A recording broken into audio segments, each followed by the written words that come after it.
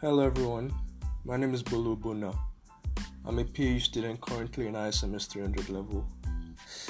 I was asked to talk about the most important moment in my life for 5 minutes. At first I thought that's impossible. I have enough stories for 5 feature films. Do I talk about the day my mother divorced my dad? Do I talk about the day I scarred my forehead? Do I talk about the day I found out my uncle survived a plane crash? What story do I have that stands above everything else? And would I even be willing to tell you? All I can think of is the latest event in my busy life. My long lost auntie. Maybe that's a bit misleading. She wasn't actually lost. She just lived in New York. So, a little backstory. After my mom had divorced my dad, all communication with my dad's side of the family were lost. I had no idea who my dad's siblings were, how many he had. I wasn't even sure how many I was allowed to see. So, during the lockdown, I get a happy birthday wish from an unknown number on WhatsApp. So I reply, "Thanks, but who are you?" And I get a reply saying, "I'm your auntie from your dad's side.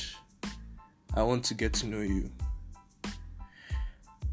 I wasn't really shocked because I always knew this day would come. So I reply, "Cool, I'll find a time in my schedule." Truthfully, I didn't have a schedule, but I wanted to look organized. A few days later, after I had cleared my schedule, we finally have an online conversation. She's just giving me all the details about her life. She tells me about my grandparents and their jobs. She tells me about all her siblings and that one actually died this year. She tells me about her career and her family, that I have twin cousins, and she even sent a picture of them. I can't remember what they look like though. Then she sends a picture of herself and she said I should guess her age. Now, in my mind, I said, "Oh, she looks like she's in her 50s. So I say she's 42. And then she says, "No, silly, I'm in my 50s. I'm not as young as I look." The whole conversation was nice. And I ended it knowing a lot more about my family than I could have imagined. Although I found out she's an intense Trump supporter.